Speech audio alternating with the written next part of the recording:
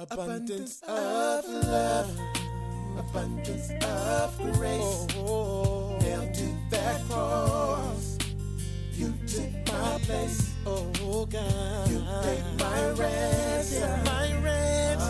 Your love, you gave us abundant life. Abundant Life Christian Fellowship Church. Loving God, loving people. Now, here's Pastor Scott. Bibles, you can turn there. If you don't have your Bibles, these verses will be on the screen. In Psalm 1:1, the Bible said, "Blessed is the man who walks not in the counsel of the ungodly, nor stands in the path of sinners, nor sits in the seat of the scornful. But his delight is in the law of the Lord, and in his law he meditates day and night. He shall be like a tree planted by the rivers of water that brings forth its fruit in its season, whose leaf also shall not wither, and whatever he does shall prosper." I want to preach to you this morning from a sermon titled, "How to Increase Your Blessing." Pray with me. God, thank you for your word. God, I thank you for the divine guidance of your Spirit that would draw us to this passage today.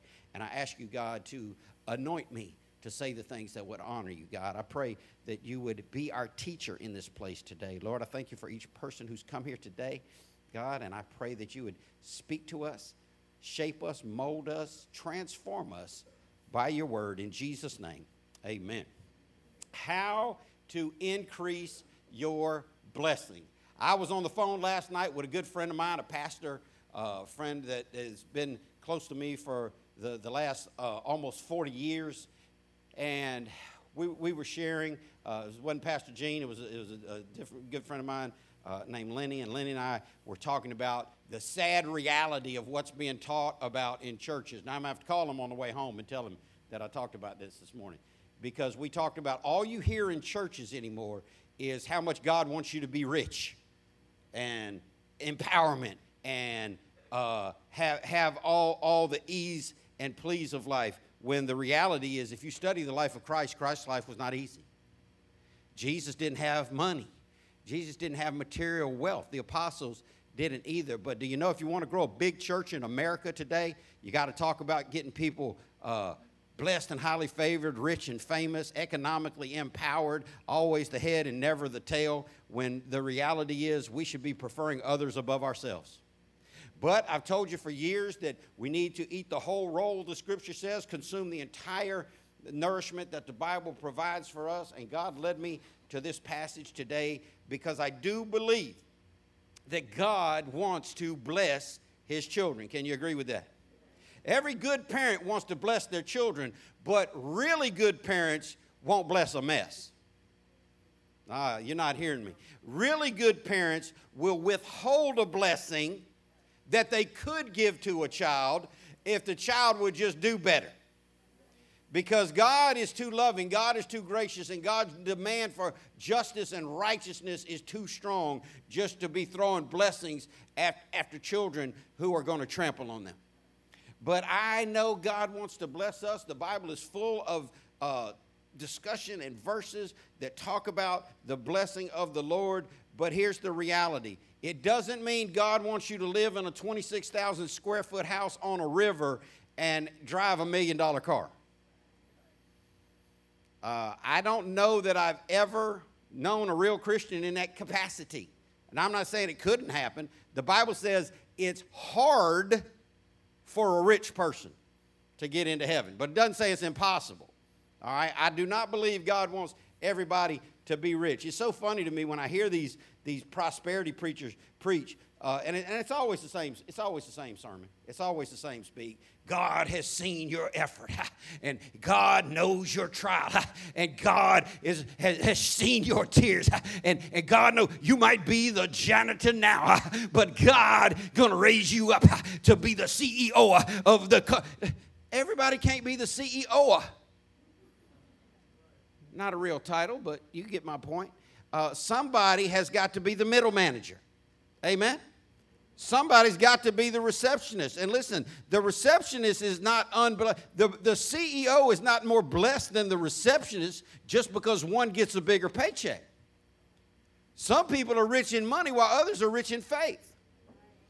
Some people are rich in money and rich in faith. Some people are poor in money and poor in faith. You got to figure out where you are, but I do know this. If you're saved this morning, your Father loves you. Remember what Jesus said about God. He said, if we being evil human beings know how to give good things to our children, how much more so will our Heavenly Father give good things to those of us who would ask Him? The Bible says it's God's pleasure to give you all the blessings of His kingdom, and it pains me to see so many people walking in lack, to see so many people walking in less than the best that God would have them. Now, I don't believe for a minute that means everybody's designed to have an easy life, because I don't see the apostles and the prophets having an easy life. I believe hardship is ordered by God because we are hard-headed as human beings, and many times for most of us, it takes hardship to get us on our knees. Most people lean into God more when they feel they need Him. Most people lean into God more in times of crisis. But I want to talk to you today from a very biblical standpoint of how to increase your blessing. So we're looking at the first three verses in the book of Psalms, and I love the book of Psalms. If you don't read in the book of Psalms, I want to encourage you to start reading. Add that in to what you're doing. Short chapters, most of them, easy to understand, and here's the thing. It's been called the hymnal of the Hebrew people.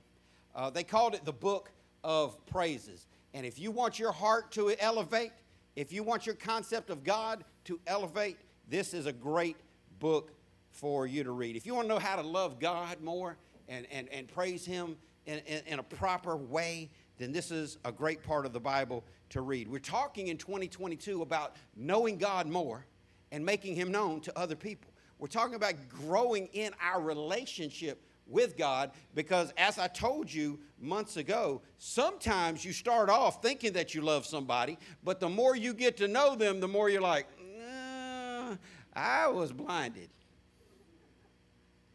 But then there's other people that you think, I don't really like that person too much, but then the more you get to know them, the more you love them. I want to assure you again of what I've assured you in the past. The more you get to know about God, you will never bring discouragement in your life. Learning more about God will never bring distance in your life, because God is so great and so awesome and so lovely and so beautiful and so incredible that the more you get to know about Him, the more you'll long for Him, the more you'll desire to love Him and make Him the priority in your life. And I want you to be blessed. I want this church to be blessed. I asked God so many times, Lord, how can we really be and do all that You've called us to be and do? I told you I was going to preach out of Ephesians this morning, but God has impressed this on my heart today to go back. It's a passage that we've looked at many times over the last 21 years in this church, and we're going to look at it again today. And there's three things that I want you to see today. We're going to talk about the blessing of God being available to you. We're going to talk about most of God's blessings are conditional, and the fact that God wants to bless every area of your life. So let's get into it. Number one, the blessings of God are available. The blessings of God are available to you. Now, here's the reality. I wish I had my Believo-meter. I wish I could just hang it around your neck and it register how much you believe or don't believe. I do everybody in the room and find out, do you really believe that God has blessings that are available to you? If I said, stop by the fellowship hall today to get some leftover bread and desserts, which I did, everybody wouldn't take me up on that. But if I told you that I wasn't joking, that I was serious, and that I had $5,000 in unmarked 20s already rubber banded up for anybody willing to stop by the fellowship hall on their way out of here this morning, how many of y'all know people would stop by the fellowship hall at a higher level for $5,000 than for bread? Some of y'all don't want to be honest. Some of y'all are like, if you decide to do that, see me first. And keep your rubber band, and I don't care if it's in 50s. You got to understand that these blessings of God are available to you. But so many people just walk right by or position themselves to be disqualified. I told you about a vision God gave me one time, a very clear and just such a vivid vision of, I was singing the song about showers of blessing. And the song, the old hymn says, showers of blessing we need. Mercy drops round us are falling, but for the showers we plead. And I saw myself in this vision standing, and people all around me were just getting rained on with the blessings of God. Just showered on with the blessing of God. And I looked, and there was no rain on me. The showers weren't falling on me of God's blessing. The mercy drops weren't falling on me of God's blessing. And it was like cinematography. The vision expanded, and I could see that out of the hand I hadn't looked at, I was holding an umbrella over my head. And I was blocking all of that rain from falling on me, which represented God's blessing. And I want to tell you, many times, we're the ones blocking our own blessing. God is raining on other people. Where's the rain in your life? God is blessing other people. Where is the blessing in your life? These blessings are available. So here's what I want you to do right now. I want you to just decide in your mind, do you believe that the God you say you believe in is able to bless his children? Now we got to figure out, well, where are you at? Where is your blessing? Now, I need to be careful not to wander over into the false theology of today and make it sound like all blessings are material. Because the reality is, when God sent his son Jesus to die on the cross for us, he did everything he needed to do for us. We've already been blessed, the Bible says, with all spiritual blessings. But there are a multitude of blessings that the Bible talks about that are available to us. And I want you to believe that. See, my son knows that if he needs gas in his car, he doesn't have to click his heels. He doesn't have to do 100 push-ups. He doesn't have to crawl on broken glass. He's just got to call me on the phone and say, hey, Dad, I'm going to get gas in the car. Can you transfer some money onto my debit card? And that money is coming because he knows I've got the resources and I'm willing to do that for him. Imagine if you really began to understand the resources that God has and the willingness he has to transfer something to your debit card. Oh, y'all not following me, but I'm going to keep moving. Anyway, these blessings are available to you. In Hebrews 11:6, one of the verses I've preached more than any verse in my lifetime, the Bible tells us that God is a rewarder of those who diligently seek him. Now, I've never thought that people really believe that, by and large. Because if most people believe that God is a rewarder of those who diligently seek him, guess what people would do more often? I guarantee you this. If I said I'm going to give $20 out of my pocket to anybody who walks up from their seat to this stage right now, somebody would walk up to get it. So there's at least one smart person in the room. But we hear out of God's holy word, which is the word inspired. The Bible says all scripture is inspired. It means God breathed. It came out of God's mouth. God said that he wants to bless us. God said that he will bless us if we diligently seek him. If you don't hear anything else today, turn up your diligency. That's sincerity. That's urgency. That's determination. That's desire. That's consistency. Turn up the way that you seek God, because the blessings of God not only are available to you, but they are promised to you. I said you got to believe it. Here's the reality. You can't receive blessings from God that you don't believe are available. Why? Because Christianity is a faith thing. It's about faith. Everything in Christianity is by faith. Your healing will come by faith. Your salvation comes by faith.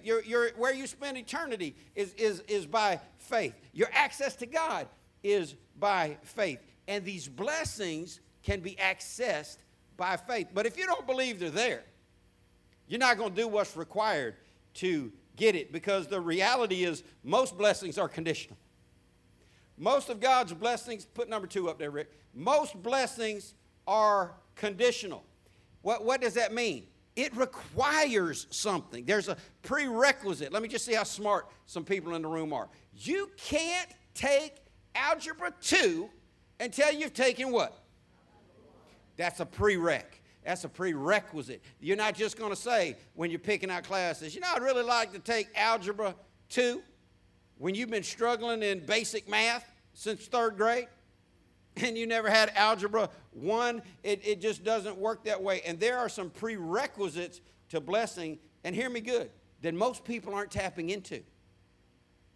And we're looking for God to come through for us when He's already laid out His commandments of how to get to what we say that we want, with most blessings being conditional. Now, see, there's some blessings, there's only 2 categories. There's conditional and unconditional. Some of the blessings of God are unconditional. The Bible says the rain falls on the just and the unjust. You don't have to do anything to get water on your yard when you live in Florida. It's going to come. Now, it may not come long enough to keep that St. Augustine grass you've got alive in the heat of the summer, but the rain falls on your yard the same way it falls on other people's yard. The oxygen you breathe, that's a blessing of the Lord. But everybody gets the oxygen. Some that love the Lord, some that don't love the Lord. That's an unconditional blessing. But most of God's promises of blessing come conditionally. Let's look in our text this morning in Psalm 1:1. It starts off by saying, "Blessed is the man." Now remember, when you read the word man in the Bible, if it is not obviously being gender specific, realize that it is non-gender specific. It's talking about human. It's not just for males. This is for all humans. Blessed is the person. And that word blessed means, oh, how very happy, or someone who is abounding in blessings. And I want to guarantee you this morning, God has blessings that you can abound in, and most people aren't.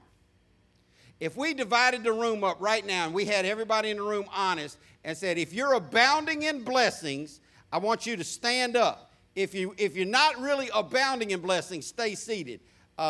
We'd still have everybody sitting down. But it doesn't have to be that way. There is more. Say more. There's more. You can be super happy. You can be, oh, how very happy. You can be overflowing in God's blessings if you do some things and if you don't do some things. Because so much of Christianity, now I'm not talking about getting saved, because you don't have to do anything to get saved. Salvation is by faith. Jesus did all the work to get saved. But to get blessed, there's some things you need to do. My kids don't have to do anything to be my kids. They didn't put any effort into that. That was all on me, their mom, and God. But if they want to get my stuff, if they want me to be happy with them once they are saved, if they want more blessing in their life, then there's some things that have to be done. We're going to talk about the things not to do first. 3 things not to do. Number 1, these 3 don'ts. Don't walk in the counsel of the ungodly. You need to examine your life this morning, tonight, tomorrow, this month, for the rest of your life, and make sure that you walk not in the counsel of the ungodly. Some of you have friends that you take advice from, and you know they're as raggedy as all day long. Some of you have friends that you listen to, you call them up on the phone, you hit them up on Snap, on IG, and you run your drama by them, and you ask them, what you think about that? It don't matter what, they're not qualified to give a Christian any advice because they're living in the dark.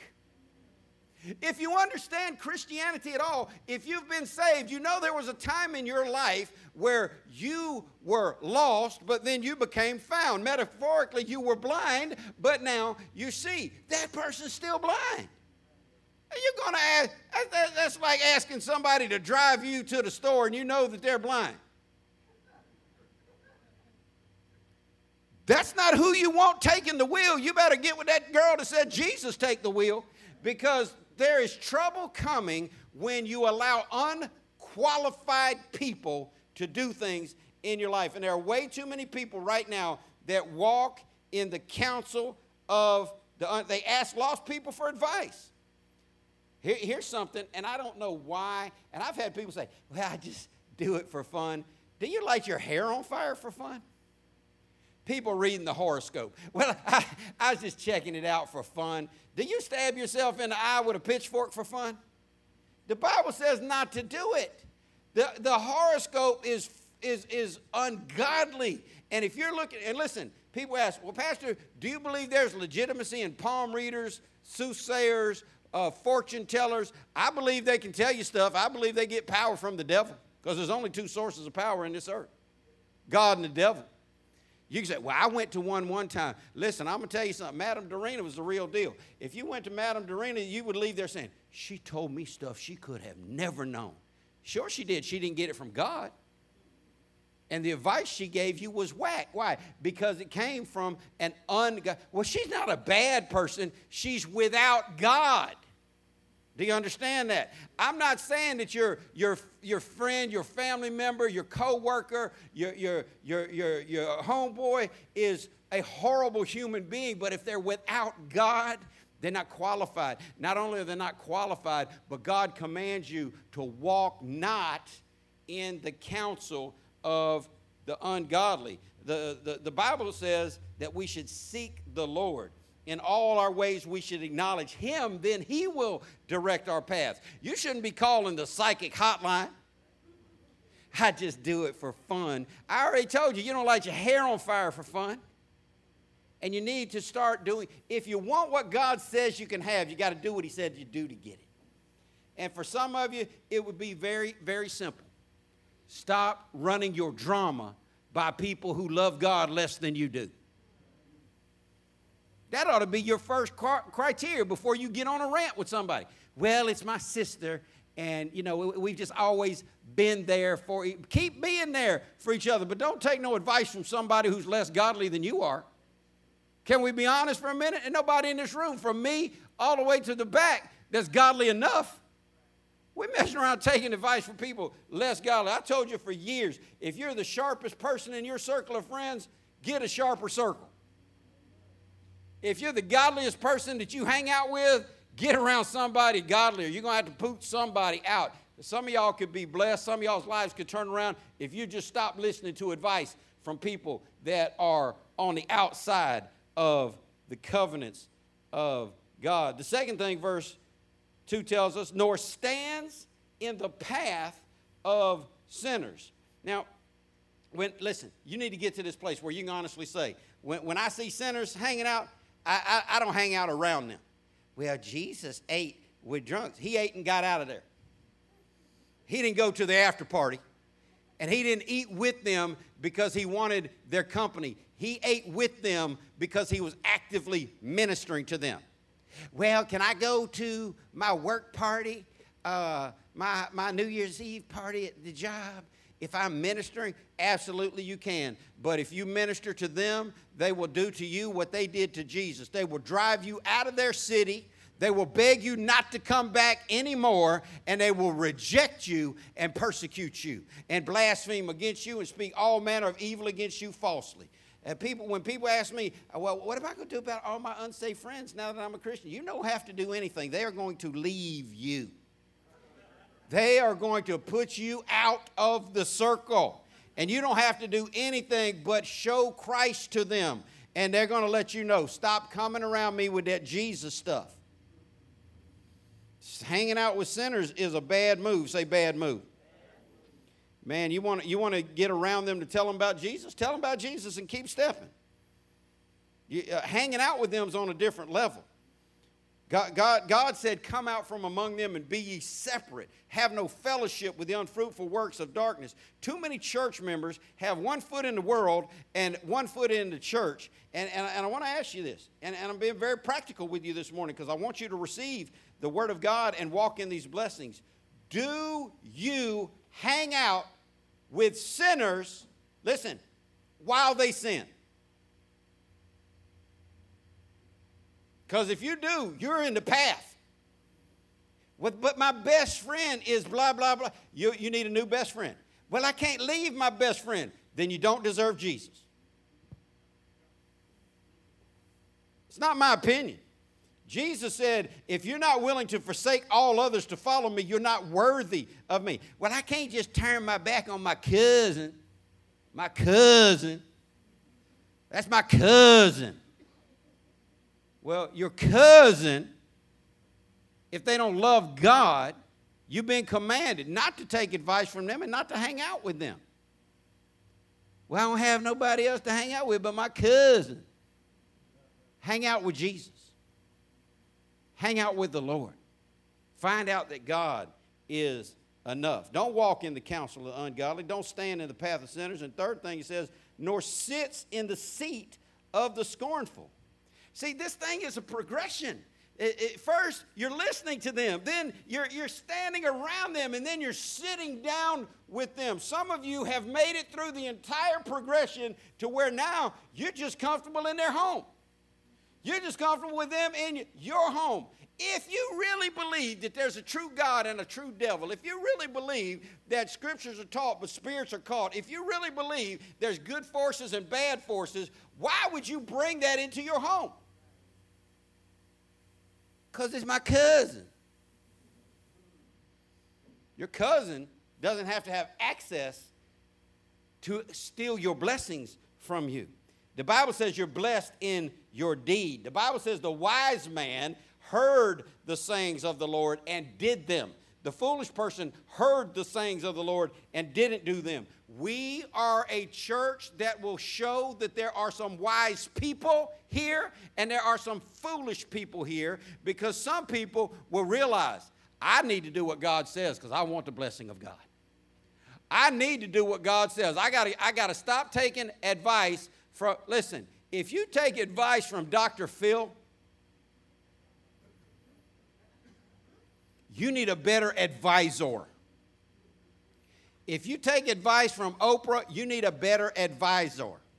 If you take advice from Judge Judy, you need a better advisor. I'm not saying any of these people are bad people, but what I'm telling you is I don't see any of them broadcasting their great depth of love for Jesus Christ and Him alone.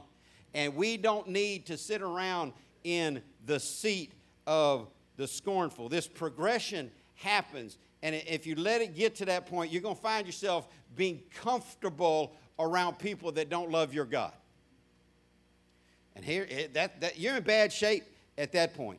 You are in bad shape. Now, I love the people in this church. I love Elder Jimmy and Nancy Rich, and they crack me up.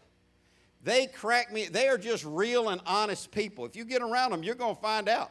You're going to find out. Elder Jimmy's been off at work for over a month now, providing for his family. I asked Nancy this morning in our prayer circle, what's going on? She says, I'm just tired of hearing about it. He's just calling me all the time, blowing up my ear.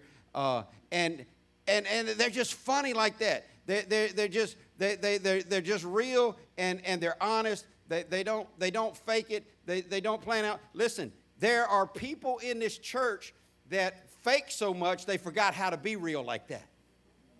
And I want you to start getting real about who you are. I want you to start getting real about your friends. Now, they are a great example of a husband that loves a wife and a wife that loves a husband. I usually use the Williams or the Johnson family, just names that I make up that, come to my mind. But the Rich family is very much in that same frame.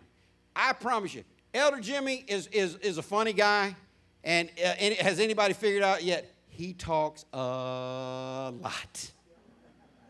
A lot. When he starts talking and man up, I look at the clock. I got to set a timer on this dude. He talks a lot. And he'll say stuff as like, okay, you just said that about your own family. But here's the reality. It's just like a lot of us grew up. We might get on our family. We might cut up and play. But you ain't allowed to do that. You ain't allowed to do that. Elder Jimmy said some stuff that made me scratch my head. And I'm like, I know he wouldn't let somebody else say that. And we need to understand, we need to not be willing to hang out with people that talk bad about somebody we love. But that's my cousin. Okay, well, let me ask you this. If your cousin broke into your house, took a chainsaw and cut the heads off everybody in your home, burned them in your backyard as a memorial for you to see every time you looked in your backyard, would your cousin still be invited to the barbecue? I don't think so. See, what we don't realize is people that don't love God, Jesus said, if they're not for me, they're against me. Why are you hanging out with enemies of the cross? You can't hang out with Elder Jimmy and bash his wife. That's why I don't hang out with people that bash the church. The church is the bride of Christ. You got bad stuff to say about the church, you can't be close to Jesus bashing his wife. He's not going to tolerate that. He's not just going to sit down at your table and listen to you go on and on and on and on and on about how much you hate his wife. And if you're the bride of Christ, you're not going to sit down and listen to somebody bash your husband. If Jesus is the groom and we are the bride, how are you so comfortable sitting around people that hate the man that you've given your whole life to? It makes no sense. You've convinced yourself it's okay, but if you don't hear anything, here it is. It's not okay. It is not okay to sit and hang out. You let people come in your house that talk bad about Jesus. Well, I just think we should be friendly to everybody. Yeah, be friendly and keep it moving. There's some very specific instruction in this passage of Scripture. You ain't supposed to walk in their counsel. You're not supposed to stand around and be in their presence while they're doing their sin. Well, I don't believe it's that bad. It's that bad. That's why the world's in the shape that it's in right now. Because Christians started believing stuff wasn't that bad. See, grandmom and them, great-grandmom and them, they wouldn't tolerate it. They'd put you out. They'd put you and your friend out. They weren't having it. There was no kind of way they were going to let you come in their house with all that foul language, with all that drugs and alcohol. They'd just put you out. Go somewhere else with your foolishness. But we've just went, well, at least it's not heroin. It's only a little weed. Is it legal? Well, they don't get too drunk. They only get a little drunk. Is it godly?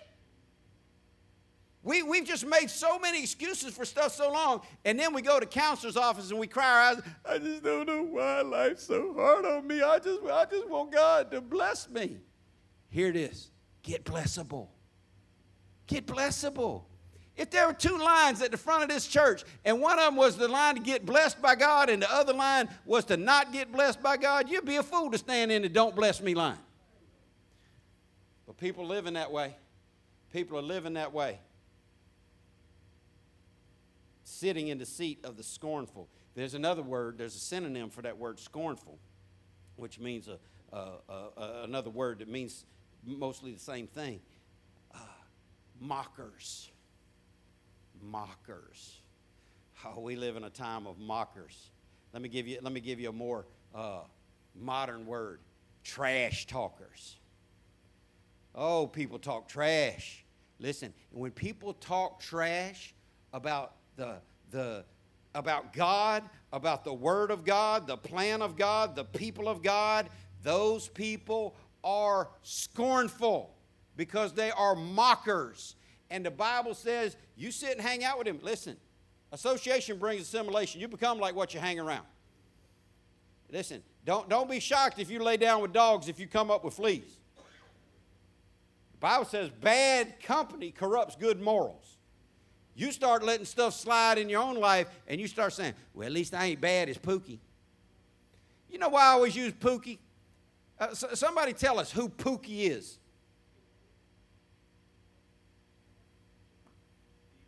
Well, some type of a false deity, the god of mischief.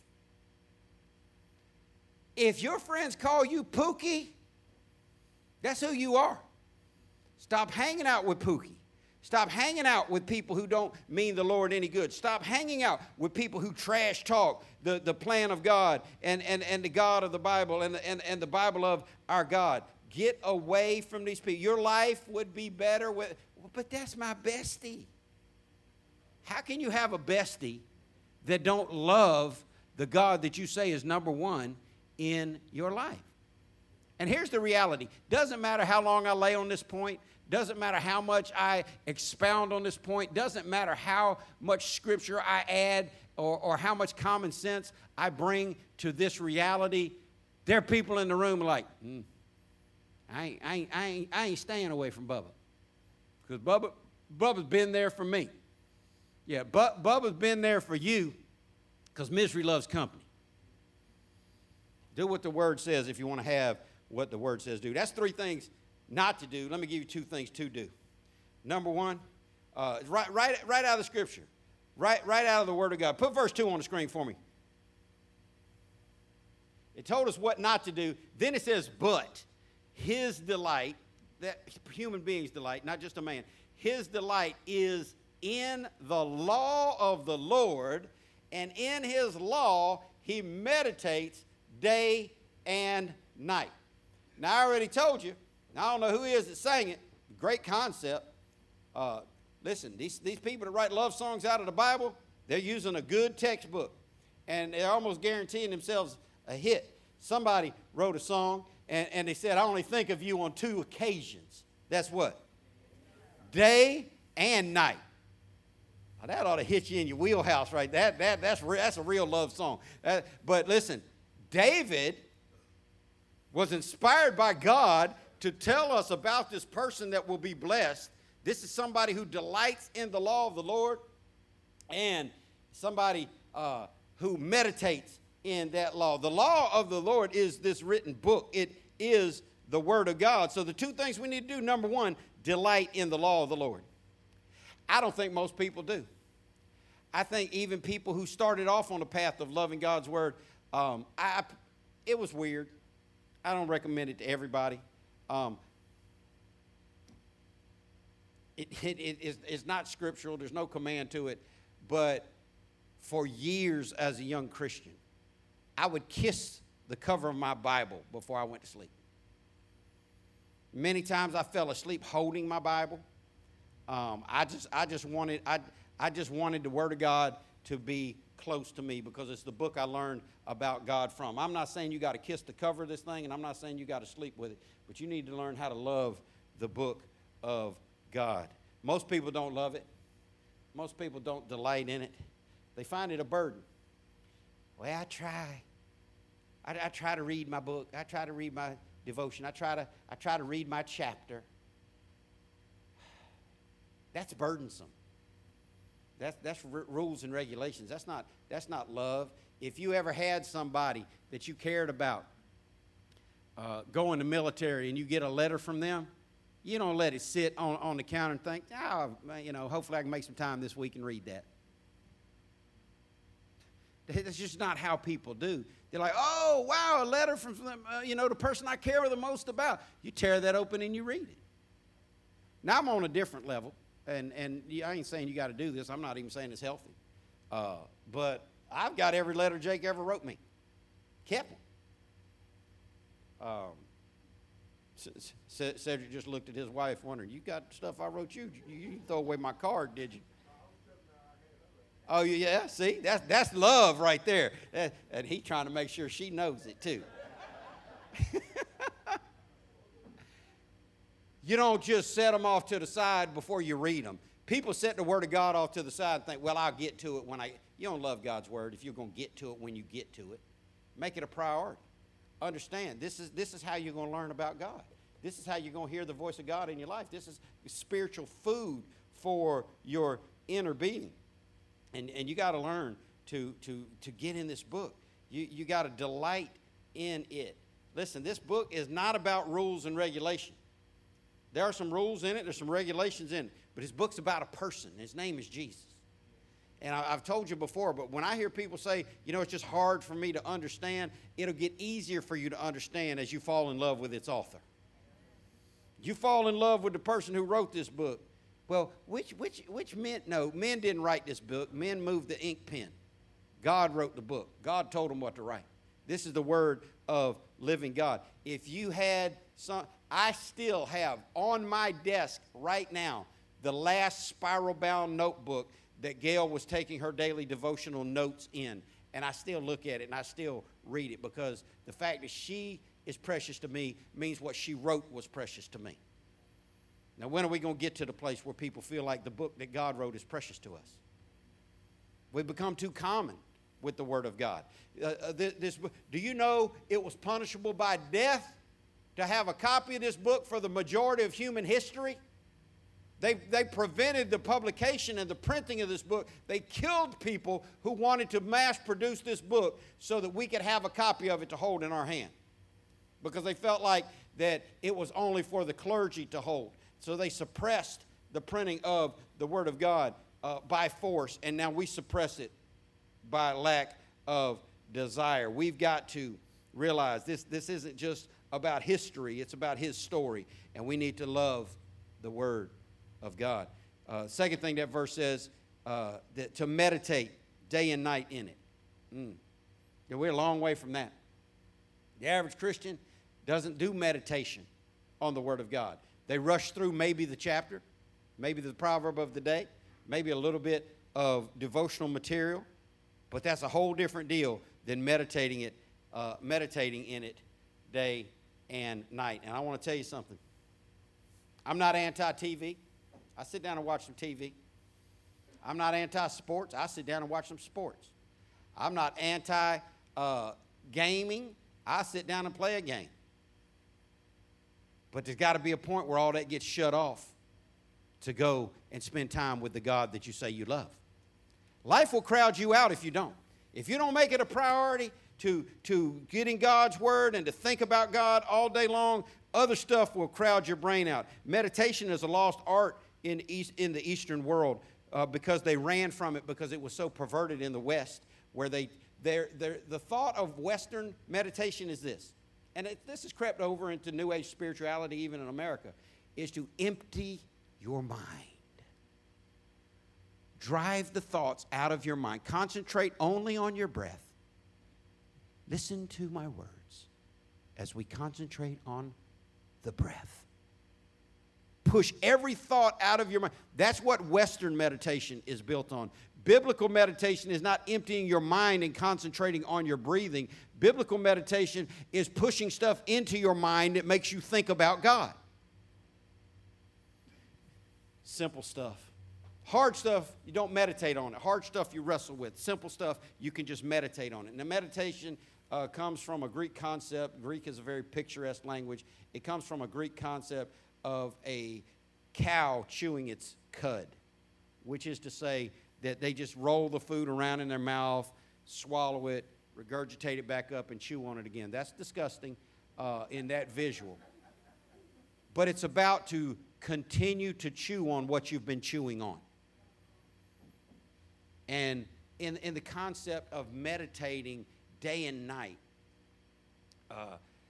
on the words of God, we got to get to the place where we just keep it in our mind. And for us to keep these things in our mind, they have to be simple things.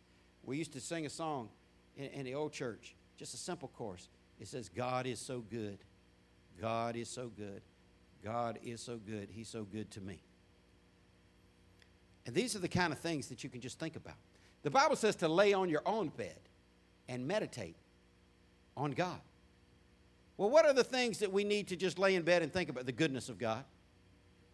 Because that'll drown out that pity party. That'll drown out how bad circumstances have been for you lately. Because the greater reality is, it doesn't matter how bad circumstances are right now, God is still good.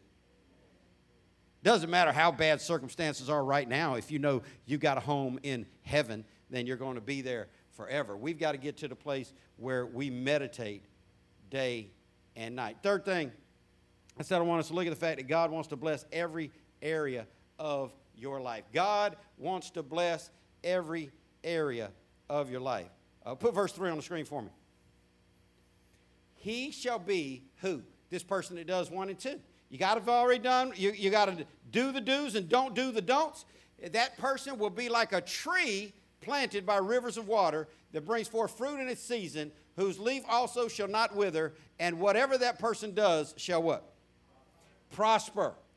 Now, prosperity doesn't always have to be about money.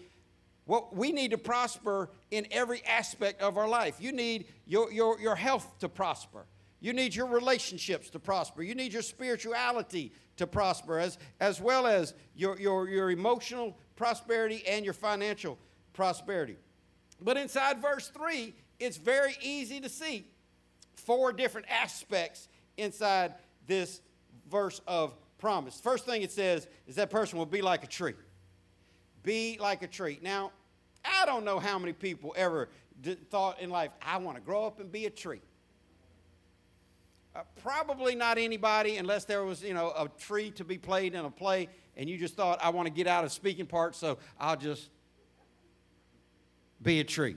No, that's not what it's talking about. In that culture, a tree symbolized strength, life, and vitality. Trees were strong, and trees were producing. Trees were alive. And I want to tell you something. The Bible says Jesus came that we might have life and have it more abundantly, and most people are not living with much vitality. Oh, if I see this advertisement for fruits and vegetables one more time, I am going to throw something at the TV.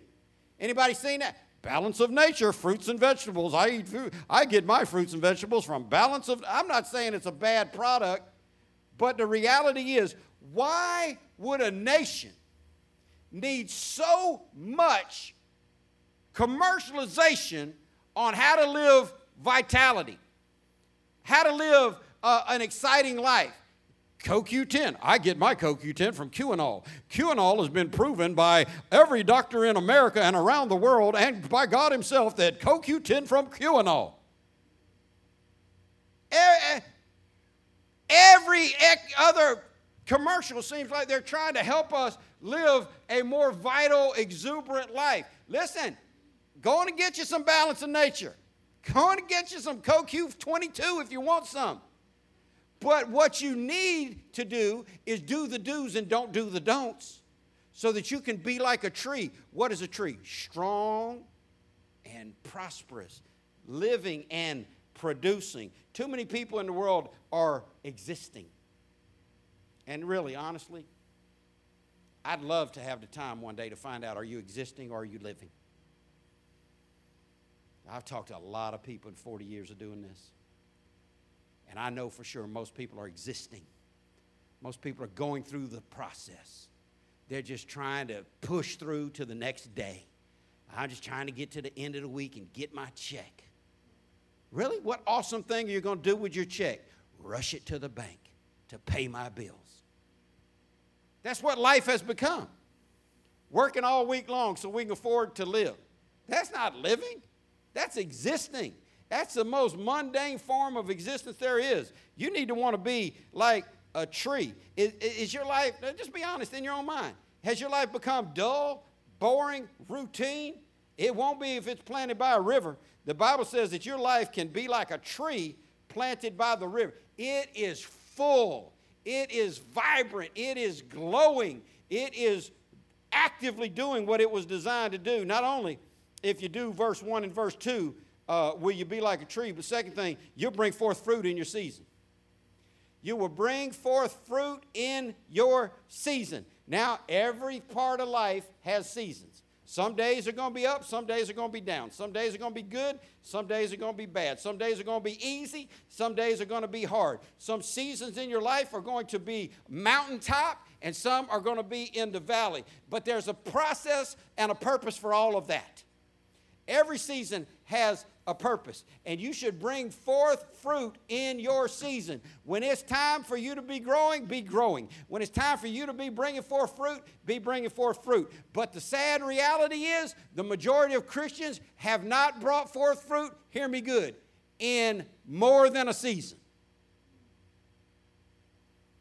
If you're skipping seasons, listen, if you've got a lemon tree that used to bring up lemons every year, and it hadn't brought up lemons in the last 15 years, you don't have a lemon tree anymore. you've got a tree that they say is a lemon tree that's not giving you lemons. If you have an orange tree in your backyard and it quit bringing up oranges 30 years ago, cut that thing down. Maybe this will be the year. Nah. No, you got to lay the axe to that. You got to get you something. You are designed to produce fruit. If you're not producing fruit, the Bible says here, Jesus said, herein is my Father glorified, that you bear much fruit. These are the things. See, fruit is what hangs off the visible part of the tree so you can figure out what's going on in the invisible part. Cliche. The fruit declares the root. I don't know trees. I really don't. If there was not a lemon or an orange hanging off it, I couldn't even tell you. I would have no idea. You got a little tree growing in your backyard, I can't look at it from a distance and tell is it a lemon tree or if it's an orange tree. I don't know trees that well. But once it starts having a lemon hang off it, I can tell you it's a lemon tree. Once it starts having an orange hang off it, I can tell you it's an orange. Fruit declares the root. Fruit is what you see on the outside that declares what's going on the inside. Do you know as a Christian there should be visibility of your faith hanging off you? People ought to be able to see something about you that declares what's happening on the inside of you. And here's the reality. They do. Everybody that's saved is representing the Lord, whether you try to or not. You're just either representing Him effectively or ineffectively by bringing the right fruit or the wrong fruit. I want to tell you something. It's time for your life to be fruitful. In the very beginning, God commanded people to be fruitful.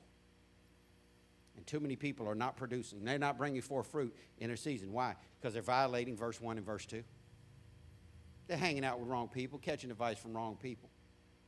They're not meditating in God's word. They're not delighting in God's word.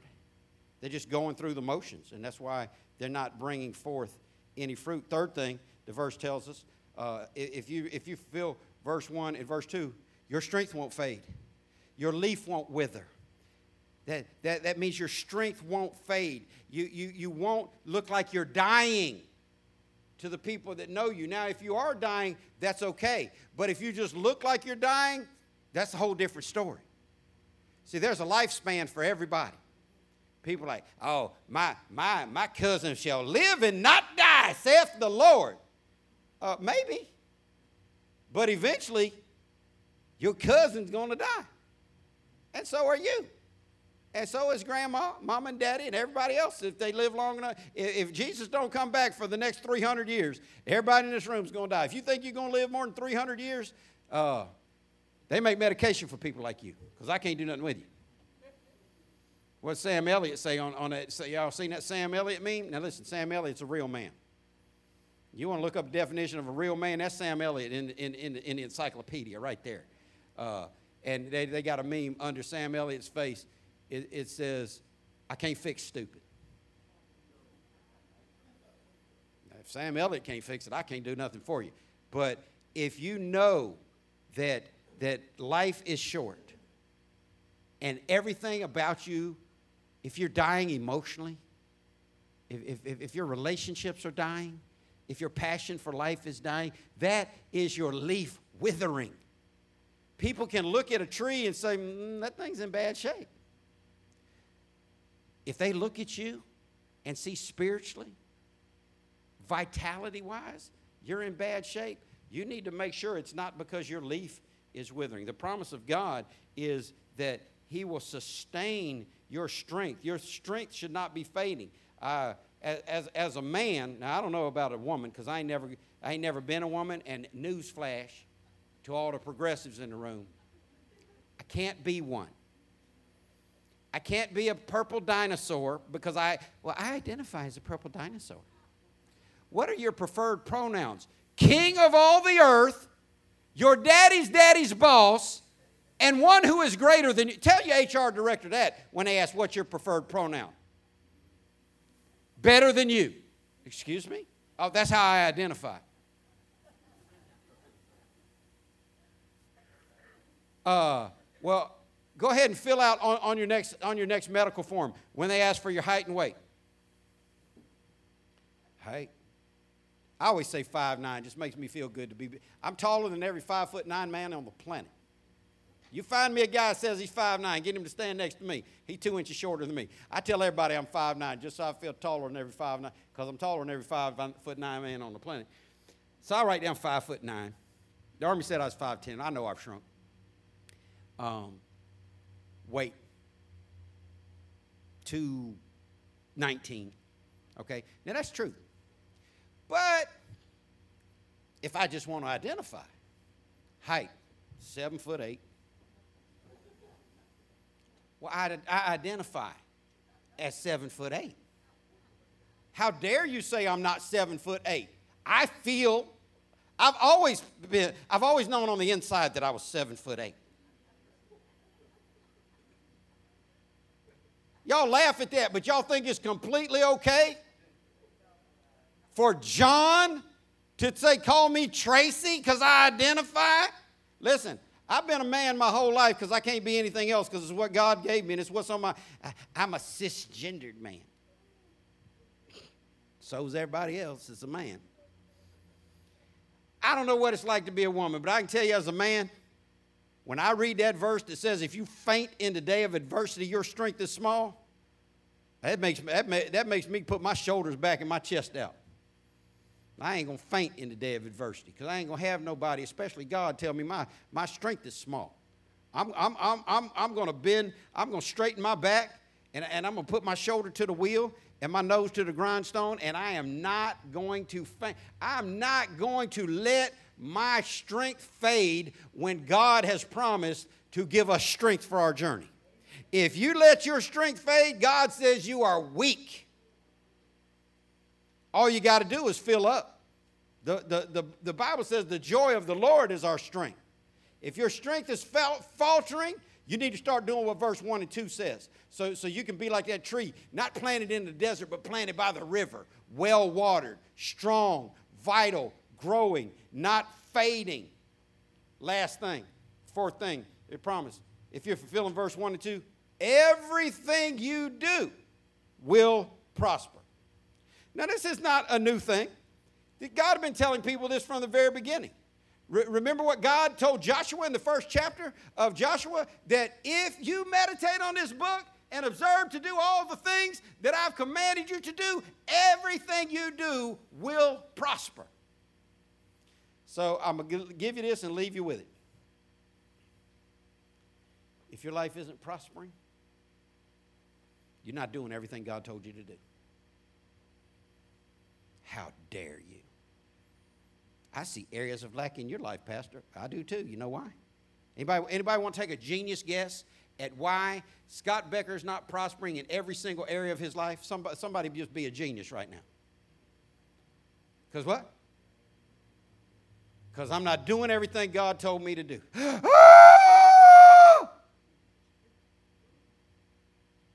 I never.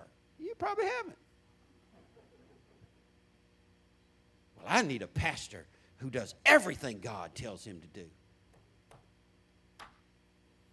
That human being is not in existence. Well, I need a pastor who is a perfect example in that human being is not in existence. This is why churches are so jacked up right now, because they saw the humanity of a leader. You know, so many people quit the kingdom of God because Jimmy Swaggart came out and admitted he couldn't stop going to pay prostitutes.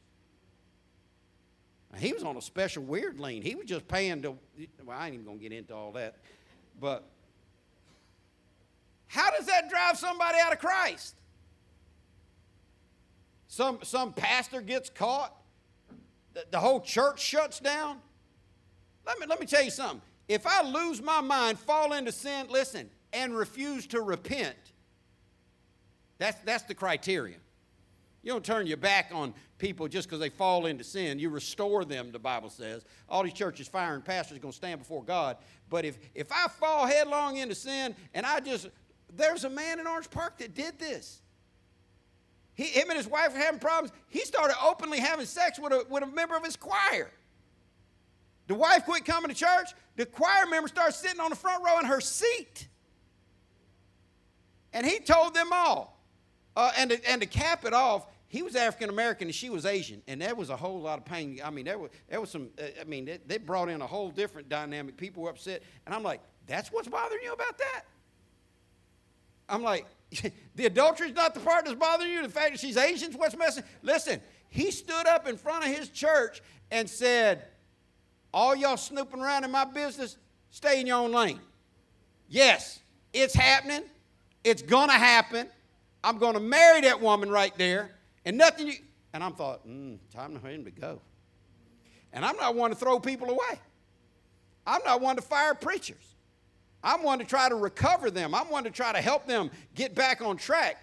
But listen, if I get to the place where I just tell you, yeah, I'm doing it and I ain't going to quit doing it, don't leave Abundant Life. Tell Dina to invoke the 25th Amendment and vote me out. And here's what I know for sure. The leadership of this church would not stand by and watch me sabotage the Lord's church. Is that right, Elder Keon? Would not happen. And they've been told by me, don't hold on to me past my day of usefulness. Don't hold on to me. If I can't be recovered, don't stand in the path of sinners. And the reality is, God wants to bless you, and if you're not being blessed, it's because you're not doing something right. That's for me. That's for you. I'm not talking about willfully refusing to obey God. I'm talking about finding areas in your life, hear me good and I'm done, that you can improve in. Do more of the good stuff and less of the bad stuff. I'm not talking about becoming perfect. I can't explain to you how to be perfect. I've never been perfect. The only perfect person ever lived is Jesus. But I can tell you about growing because I've grown as a Christian. I can't tell you about loving God because I love God. I can't tell you about living what he says because I have lived what he says. But if you want everything you do to prosper, do the do's and don't do the don'ts. Do what God says. Take these verses and start doing what God says. Fall in love with the God of this book and the book of our God. Delight yourself in it. Realize that when you read it, listen, and sometimes it's going to make you say, ouch. Because sometimes there's some things that you want to do, and you read it, and you're like, maybe I shouldn't. That's code for, of course I shouldn't, but I'm trying to make myself believe it. Fall in love with the God of this book and the book of our God. And meditate in it day and night. Start thinking. Start laying on your bed at night and thinking about how great God is. Think about how much he loves you. Think about the fact he saved you when he didn't have to. Think about the fact he didn't throw you away when everybody else said you weren't worth loving. Think about the fact that he's still got a plan for your life because you're still breathing on this earth. Think about the fact that God allows a bunch of imperfect people on Georgetown Drive to feed thousands of people every month and be used for his glory, to give money all around the world for the advancement of God's kingdom. We've got over, I don't even know, did you talk to Elder Keon about getting that update on that worldwide document? Can you even do that, Elder? You printed out a thing one time, showed we got like 90 different countries listening to our, that was back 6-7 years ago. I don't even know how many countries are listening to our messages now, but we've got at least 60, 70, 80 countries around the world tuning in, listening to the Word of God come from this place. Well, I sure wish we had more people here. That's not the mission. It's impact. It's not numbers of people. It's spreading the good news around the world, and we're doing that, and you're making help it happen. But here's what I'm asking you to do today. Get more prosperous. Get more blessed. The way to do that is just do what God says. Just do what God says. I was that hard-headed child. I was that hard-headed child that sometimes, I don't know, some of y'all would lie and say you were, even if you weren't. Was anybody that child that ever just said, I'm going to get beat for this, but I'm going to take it because I'm going to do it anyhow? Yeah, you was hard-headed like me. That's not wise. That is not wise. And hear this and I'm done. If you are saved, you are going to do what God tells you to do sooner or later. Your knee is going to bow to him sooner or later. You are going to recognize who he is sooner or later. Let's get on with it now. Let's not wait till we get to heaven to start giving everything we have to God. Let's do it now so we can be blessed and prosperous in this life. Whatever area of your life is not prospering, start doing everything God tells you to do. Get away from people that don't love God. Well, how am I going to reach them? Reach them and get out. Share Christ with them and keep it moving. Don't hang out with them. You don't see Jesus hanging out, doing dirt with lost people. And then get in this book day and night. Do what it says, and everything in your life will prosper. I love Wednesday night testimony time. I love when people get to brag on God. I love to hear when God is doing good things for his people. But do you know if we would do the do's and don't do the don'ts, we would have not enough time in the month to hear all the great things God is doing? Well, God is really blessing me in this, that, and the third. If we would begin to do the do's and don't do the don'ts. Take this word to heart. Pray with me. God, thank you for your love. Thank you for your goodness. God, I thank you for this book of instruction. God, I pray that you would help us to love you the way we should.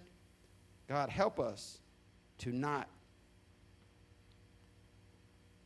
take advice from the wrong people. Help us to not hang out in the wrong areas. God, help us to love you the way we should. God, I pray for every person in this room, Lord, those who are unsaved, I pray you'd pour your love out on them and save them. And for those who are saved, God, I pray that you'd fill us with your spirit and help us love you more. In Jesus' name, amen. Abundant life.